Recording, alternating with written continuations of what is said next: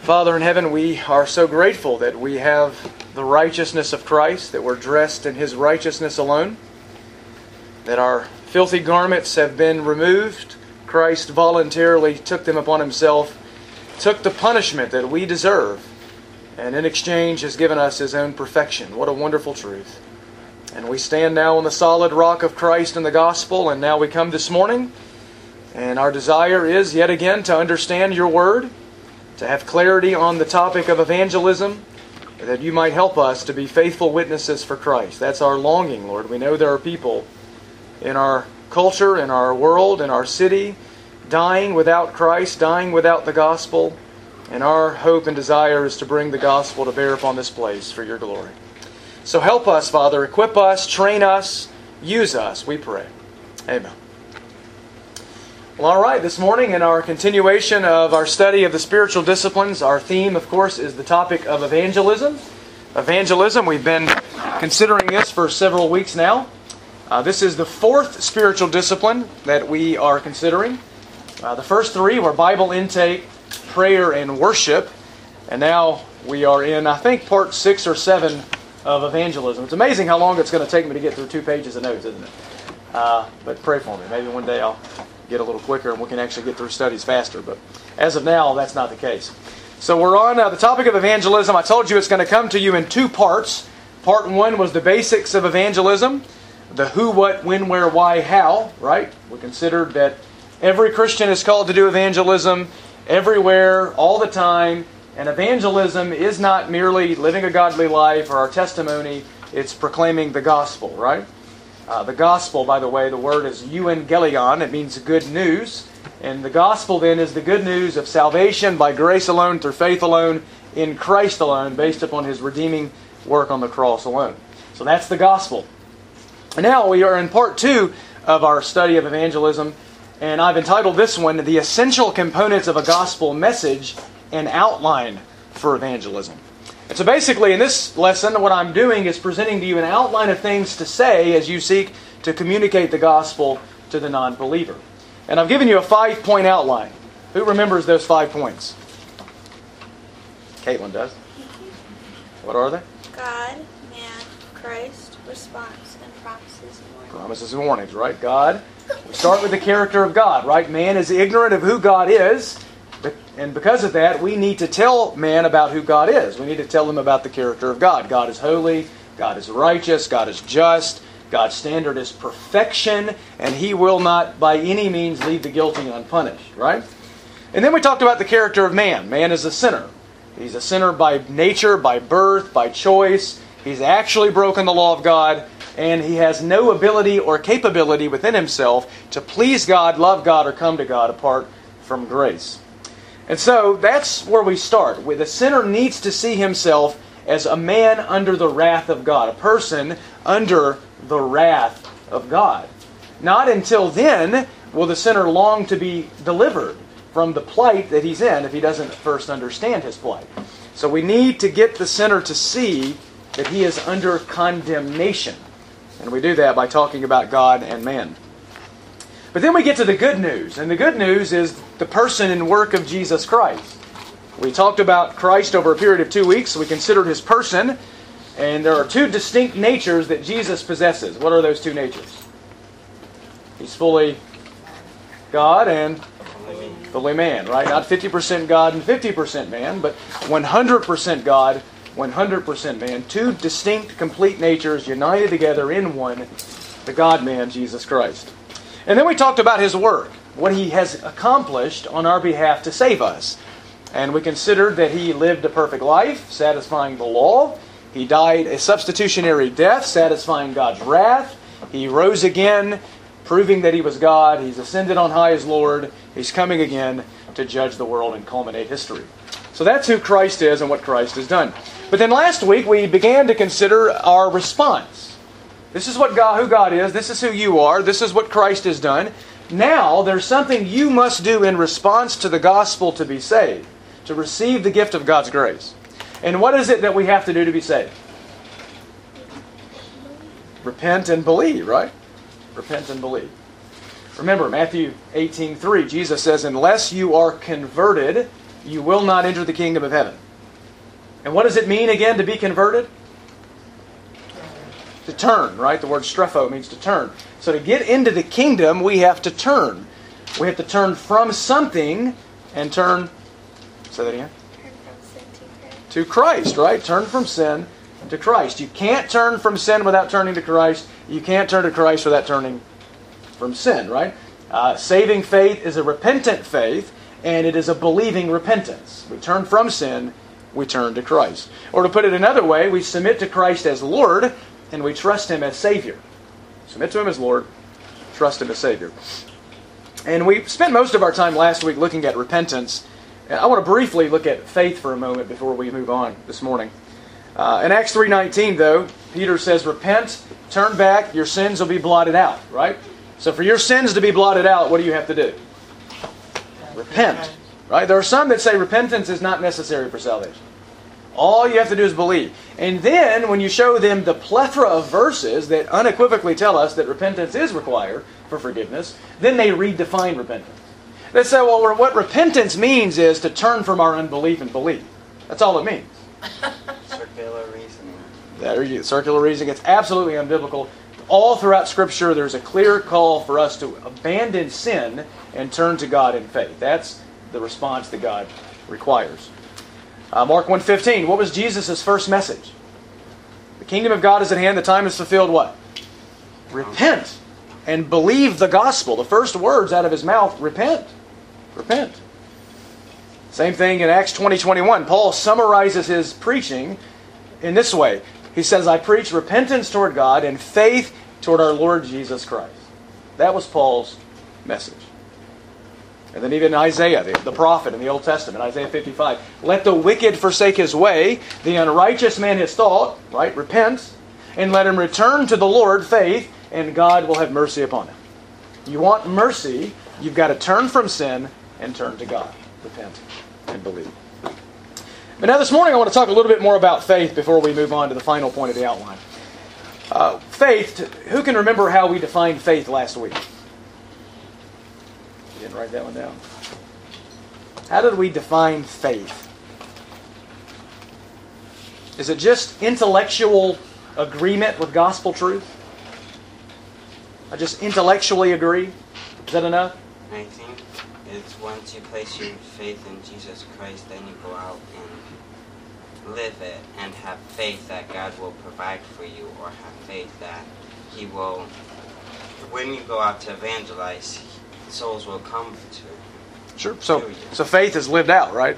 It's something that's not just agreement. Faith, the word pisteuo or pistos, it means persuasion and thus commitment. Okay, so faith is committing ourselves to Christ, and it's trusting in Christ alone to save us, not ourselves. What if I trust in Christ some, and I trust in my baptism? Is that saving faith? No, it's faith plus works. Faith plus works, right? Saving faith is submission to Christ as Lord.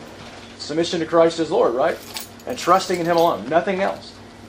Paul tells the Galatians, I'm telling you, if any of you get circumcision, trusting in that to save you, Christ is of no benefit to you. You're severed from Christ, fallen from grace, and obligated to keep the whole law.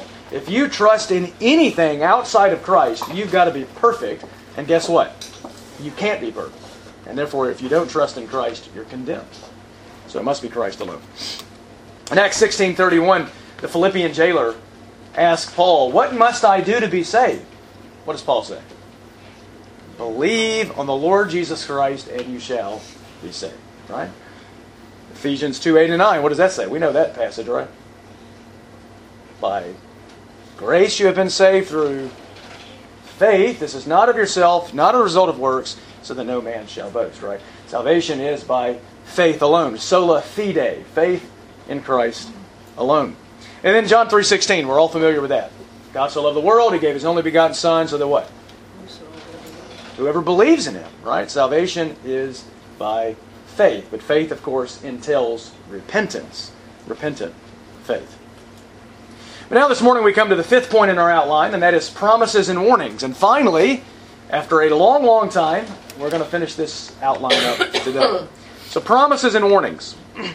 The gospel, Paul Washer says, has many great gospel promises, but also many great warnings.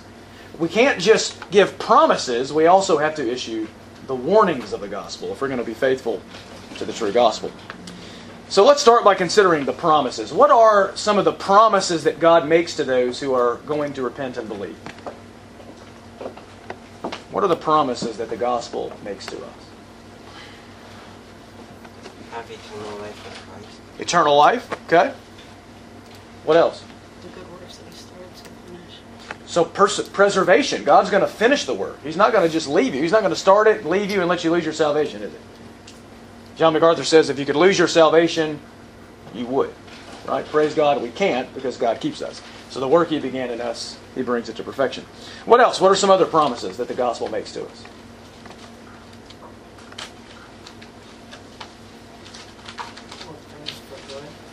God's working everything for good. To those who what? Love Him. Right? Not for those who hate Him. Things aren't working for good to those who hate Him, but for those who love Him, they are. Okay? So God's good, sweet providence. What else? Our Father. God becomes our Father. But wait a minute, isn't He our Father before we're converted? No. But aren't we all God's children? No. No. Right? No. Who is the father of the unbeliever? Satan. The devil. Right? Now you see why they killed Jesus. He said things like that. He said, "You're of your father, the devil." He wasn't this all-loving teddy bear, was he? What are some other promises? Think about our sin. What does the gospel promise if we repent and believe? It will be cast away. Sins are cast away. Forgiveness. All of your lawless deeds wiped out, gone. That's the promise, right? So let me kind of summarize kind of a comprehensive, just all of the promises that the gospel makes. And then I'm going to focus on a few that are really emphasized in the preaching of the New Testament. But first of all, we have regeneration. Regeneration. Now, this is actually something that actually takes place to you before you become a Christian, that makes you become a Christian. We say regeneration precedes faith. Regeneration causes faith. God makes us new and thus enables us to believe. But it's still a promise that the Christian is one who has been born again, right? Born from above. And so in regeneration, God promises us a new heart, new desires, new affections. But then you have what we could call justification. Justification. That's where God gives us a new verdict, a new judicial standing before Him. We were guilty, but now we're what? Innocent, righteous, not guilty. Then there's reconciliation. Reconciliation is where God gives us a new relationship with Himself. We go from being God's enemies to being God's friends. Then there is adoption.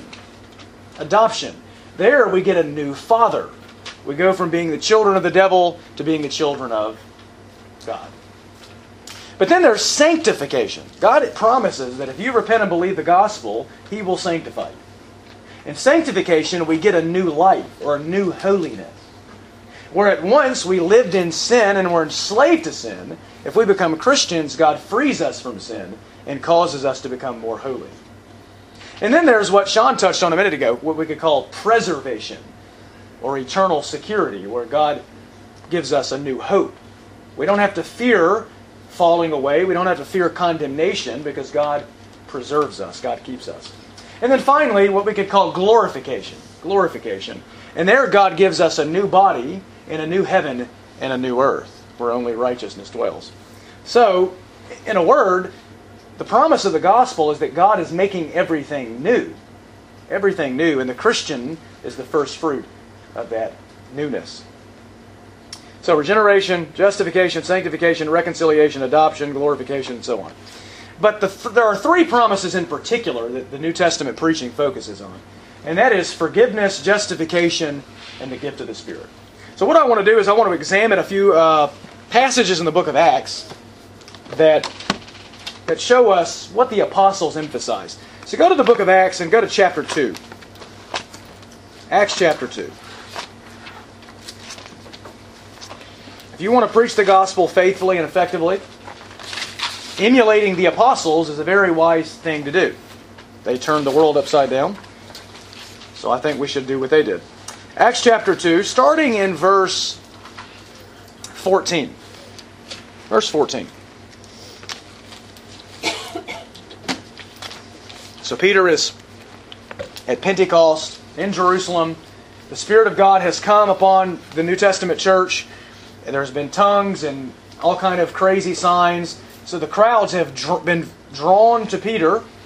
And Peter gets up to explain it. Verse 14. But Peter, taking his stand with the 11, raised his voice. I love that. Peter's not in Starbucks with his skinny jeans on having a nice conversation. Peter is standing up, raising his voice. He's open air preaching. Peter is preaching outdoors in public to a massive crowd. And notice what he says. He declared to them, "Men of Judea, and all you who live in Jerusalem." Look at the boldness of this guy. This is the same Peter who not long before this was doing what? Denying Christ. Running away. Afraid. Now he takes his stand and says, "Men of Judea, and all you who live in Jerusalem, let this be known to you and give heed to my words. Listen to me. For these men are not drunk as you suppose, for it's only the third hour of the day. Who gets drunk at 9 a.m.? Well, I know some people, but ordinarily most people don't. But this is what was spoken through the prophet Joel." And then he goes on and he quotes Joel 2 and shows that this is the fulfillment of that. But then after doing that, verse 22, he starts to preach the gospel. Verse 22. "Men of Israel, listen to these words. Jesus the Nazarene, a man attested to you by God." So notice that. He starts with Jesus. Who is it that Peter preaches? Jesus. Christ. He's a Christocentric preacher. So if we're going to share the gospel effectively, Jesus needs to be the heart of our message, right? "Men of Israel, listen to these words. Jesus the Nazarene, a man attested to you by God with miracles and wonders and signs, which God performed through him in your midst, just as you yourselves know. This man, delivered over by the predetermined plan and foreknowledge of God," so he preaches the sovereignty of God, "you nailed to a cross by the hands of godless men and put him to death." You see that? There's sin, isn't it? Peter is preaching about their sin. They murdered the Son of God. Which commandment is that? The sixth commandment. Thou shalt not murder, right? So Peter is using the law in evangelism with precision to expose sin. Right? We talked about that. So you've murdered the Messiah, he says. And now he's preaching the cross, isn't he? The death of Jesus. "You nailed him to a cross by the hands of godless men, put him to death." Verse 24. "But God raised him up again." What's that? Resurrection. Death, burial, resurrection. "God raised him up again, putting an end to the agony of death, since it was impossible for him to be held in its power. For David says of him," now he's going to quote from Psalm 16. He's a biblical preacher. David says of him, "I saw the Lord always in my presence, for he is at my right hand, so that I will not be shaken. Therefore my heart was glad and my tongue exulted. Moreover, my flesh will also live in hope, because you will not abandon my soul to Hades, nor allow your Holy One to undergo decay." In other words, the Messiah was going to be resurrected. David spoke as a prophet. Go to verse 29. "Brethren, I may confidently say to you regarding the patriarch David that he both died and was buried, and his tomb is with us to this day. And so, because he was a prophet, and knew that God had sworn to him with an oath to seat one of his descendants on his throne, he looked ahead and spoke of the resurrection of the Christ, that he was neither abandoned to Hades, nor did his flesh suffer decay. This Jesus God raised up again, to which we are all witnesses." So now he emphasizes the fact that Jesus' death is historical. There are eyewitnesses to the resurrection. How many eyewitnesses were there? Does anyone know? Over 500. 1 Corinthians 15. He appeared to 500 brethren at once. 500 eyewitnesses to the resurrection of Jesus. This is not like these crazy religions that start with one man in a cave having a vision, with no one to authenticate it. Islam, Mormonism, and so forth. This is a public reality. This is an authenticated reality. Jesus rose from the dead, and we have over 500 eyewitnesses. That is enough to convince any law court. I mean, if you're in a court of law, 500 people come in and said, "We saw this," that's settled. Well, the resurrection is settled. Not to mention that they also had many reasons to deny the resurrection. If they're just making this up. You know, what the Muslims do is different from what the apostles did. The Muslims drive planes into buildings for something they think is true, right? The apostles, however, would have been giving their lives for something they knew was not true, if indeed it wasn't true. But we know it is. Jesus was raised. So back to verse 33 now.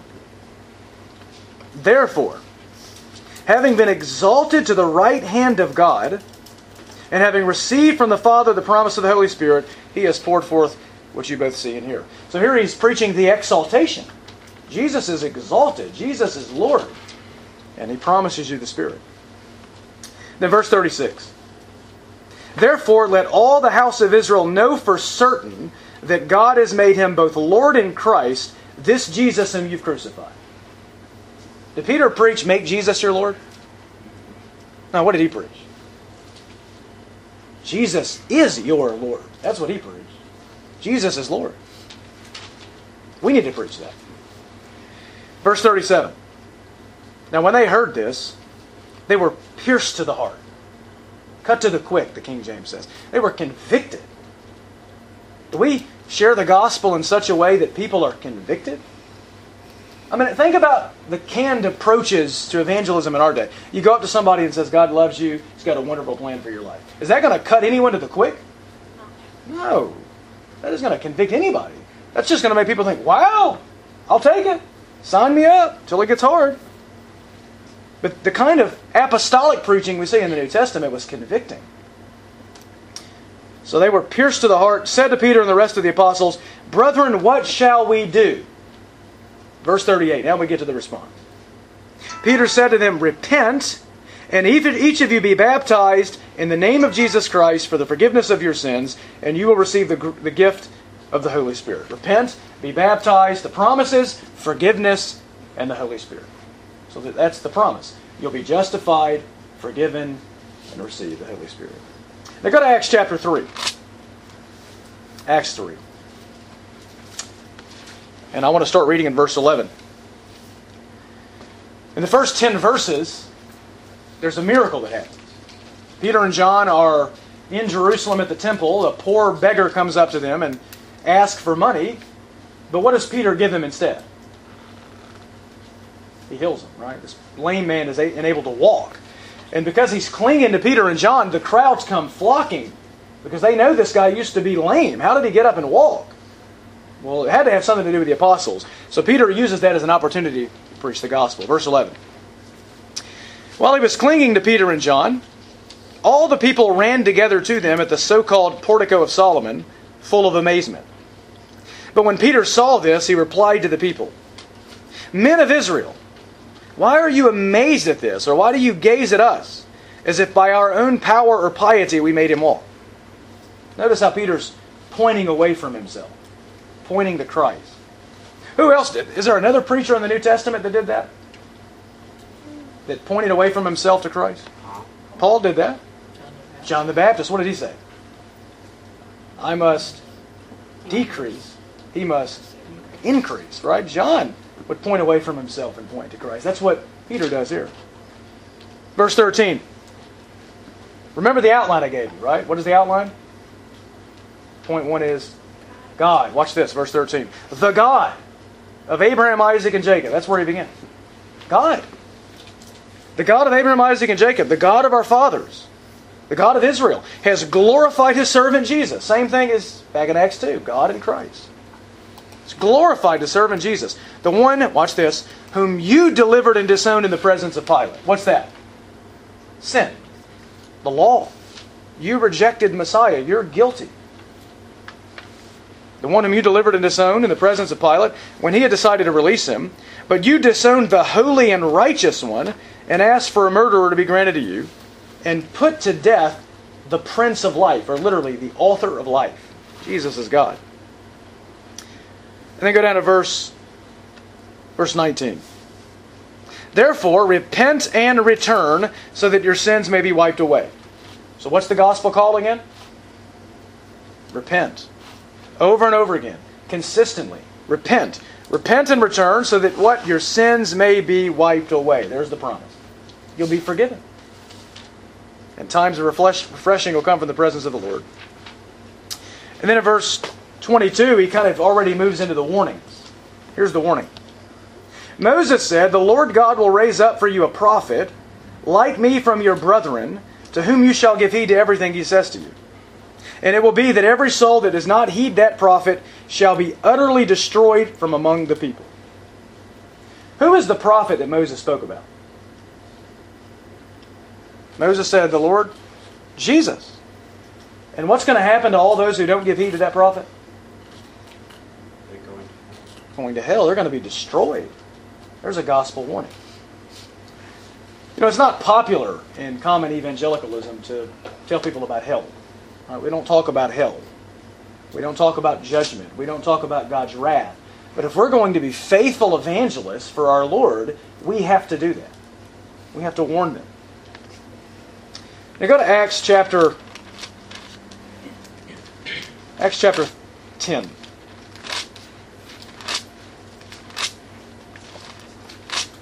What we're considering right now is what theologians call the kerygma. You see, a kerux is a preacher. Kerusso means to proclaim. And the kerygma is the message that the kerux proclaims. So they call, throughout the book of Acts, these sermons, as we continue to see the same content, the same material, they call it the kerygma. This is the apostolic proclamation. Acts chapter 10, starting in verse 34. So far we've seen Peter preach to Jews. Now he's going to preach to Gentiles. Verse 34.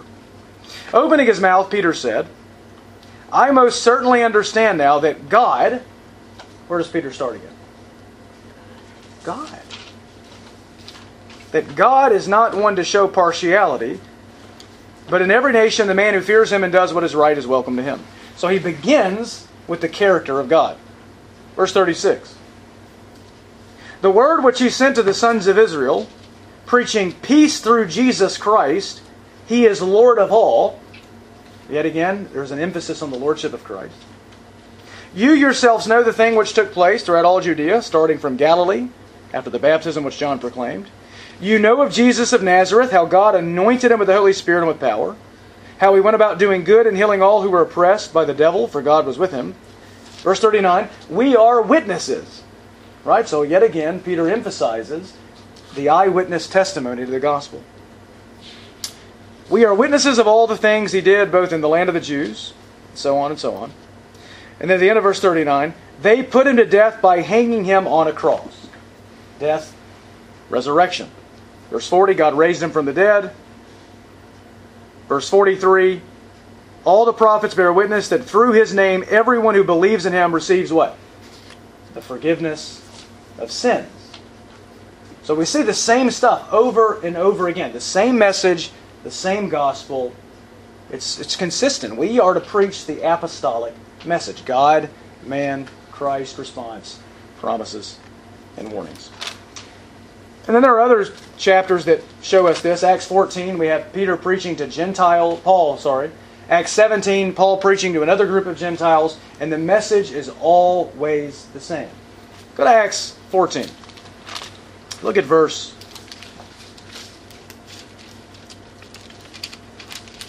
Go to verse 14. Acts 14, verse 14. "But when the apostles Barnabas and Paul heard of it," that is, the people were trying to offer a sacrifice to them because they had done a miracle. The pagans thought they were gods. And that's going to change very quickly, by the way. "The apostles Barnabas and Paul heard of it. They tore their robes and rushed out into the crowd, crying out and saying, 'Men, why are you doing these things? We are also men of the same nature as you, and preach the gospel to you, that you should turn from these vain things to a living God, who made the heaven and the earth and the sea and all that is in them.'" Notice that. When Peter's preaching to the Jews, he says the God of what? Abraham, Isaac, Jacob, the God of Israel. When he's preaching to the Gentiles, it's the God of creation, the God you know through creation. Same God, just a different perspective to these pagans. And all the same things there. You're an idolater, you need to repent, you need to turn to the true and living God. Right? Same thing in Acts 17. So the promise then is forgiveness, justification, and the Holy Spirit. And the message is always repent and believe in Christ. But now let's get to the warning. There's two warnings that we have to issue. Or, to put it another way, there are warnings to be issued to two categories of people. We need to warn the unbeliever, but we even need to warn the professing believer, the one who claims to be a Christian. So what is the warning to the unbeliever? If someone rejects the gospel, what do we tell them?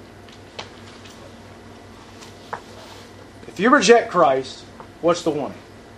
You're going to hell. Going to hell, right? You're going to be damned.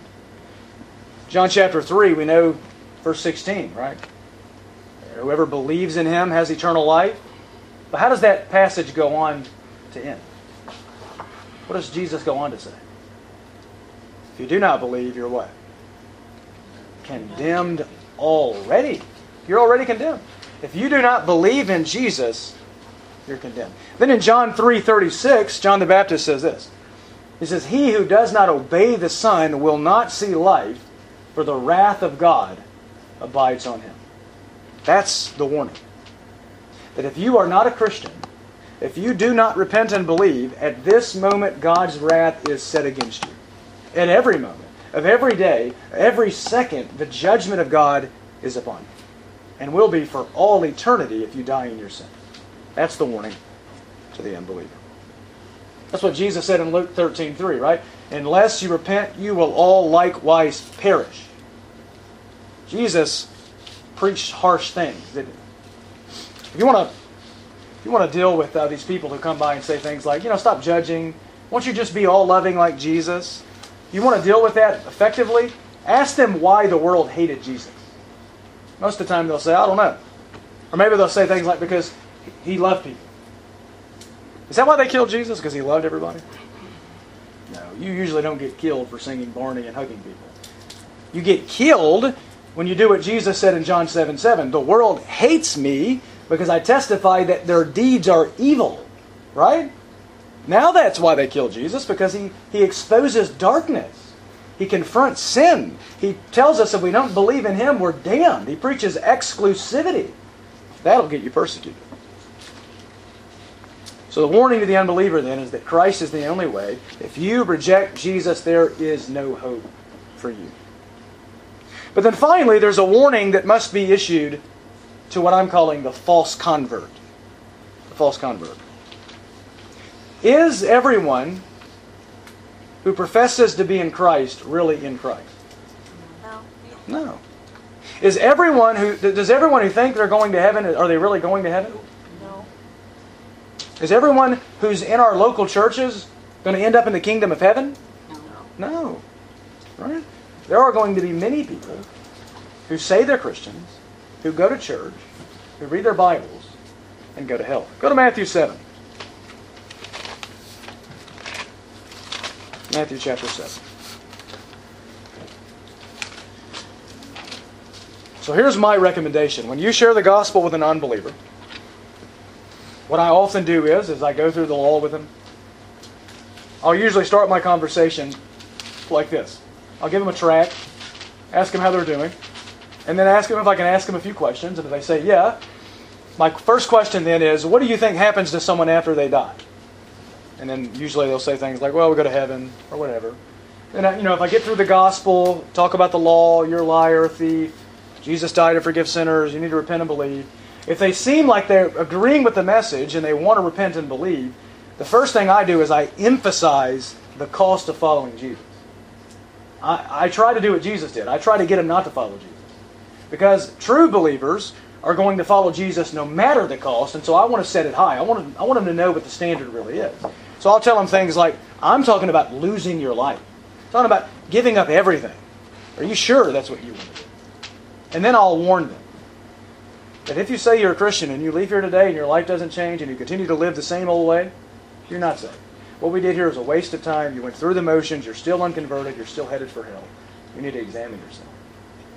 And the reason I say that is because of this passage right here. Look at Matthew 7, verse 21.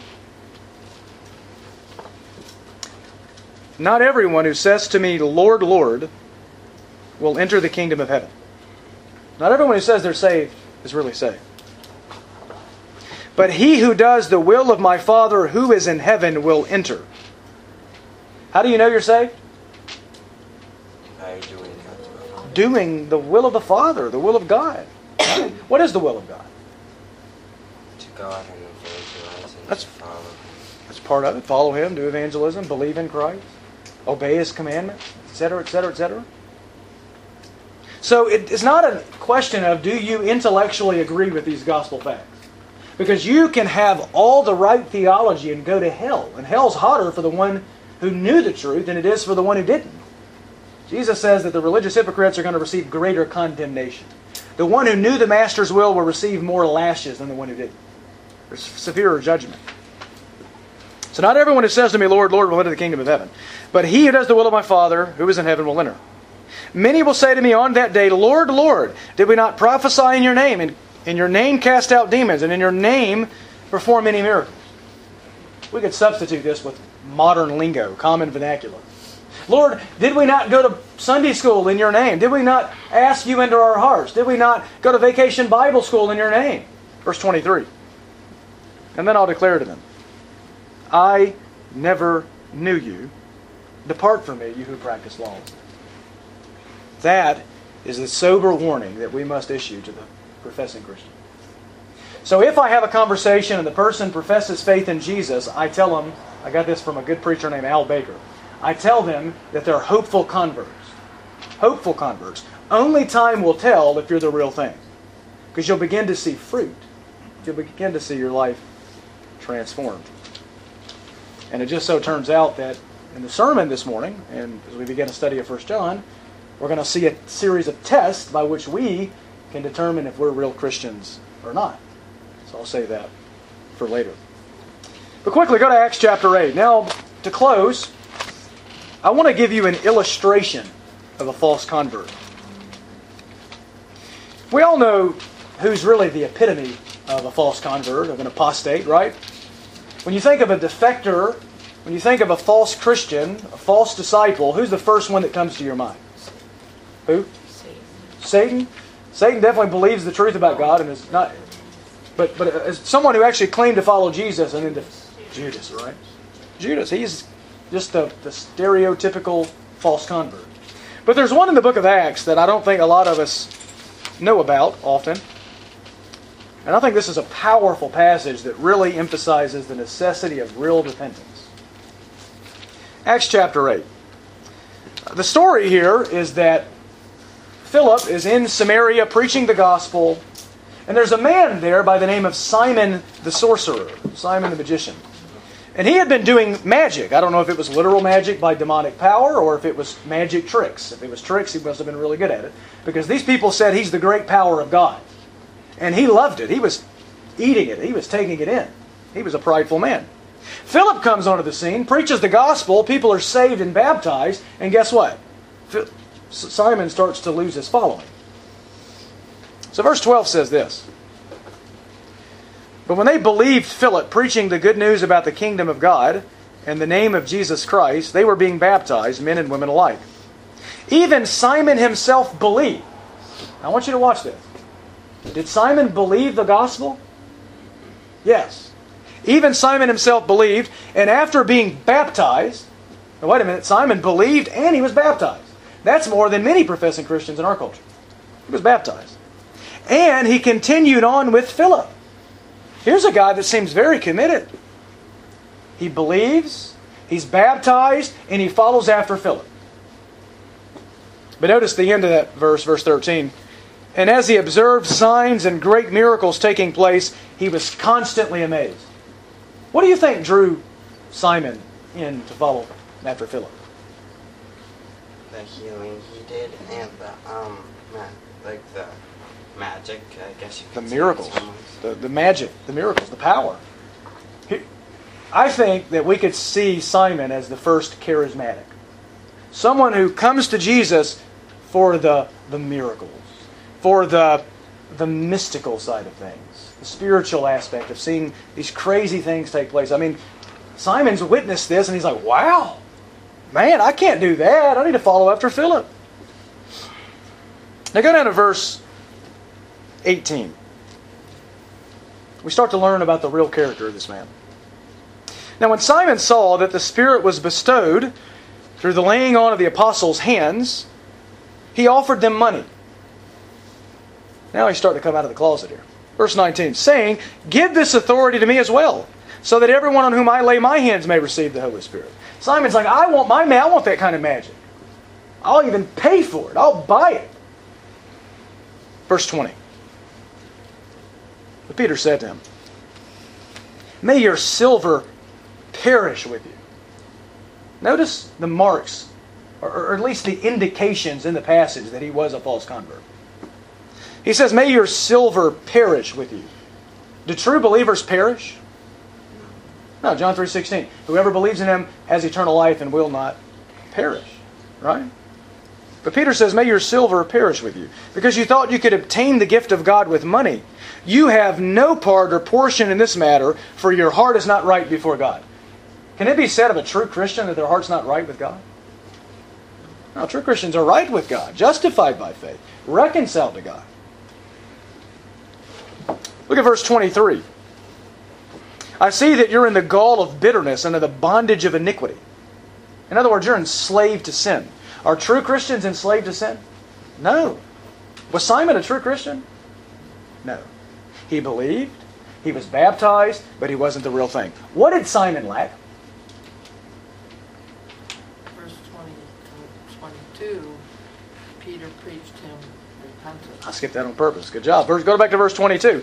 Therefore, repent of this wickedness of yours. That's what he lacked. He had intellectually believed.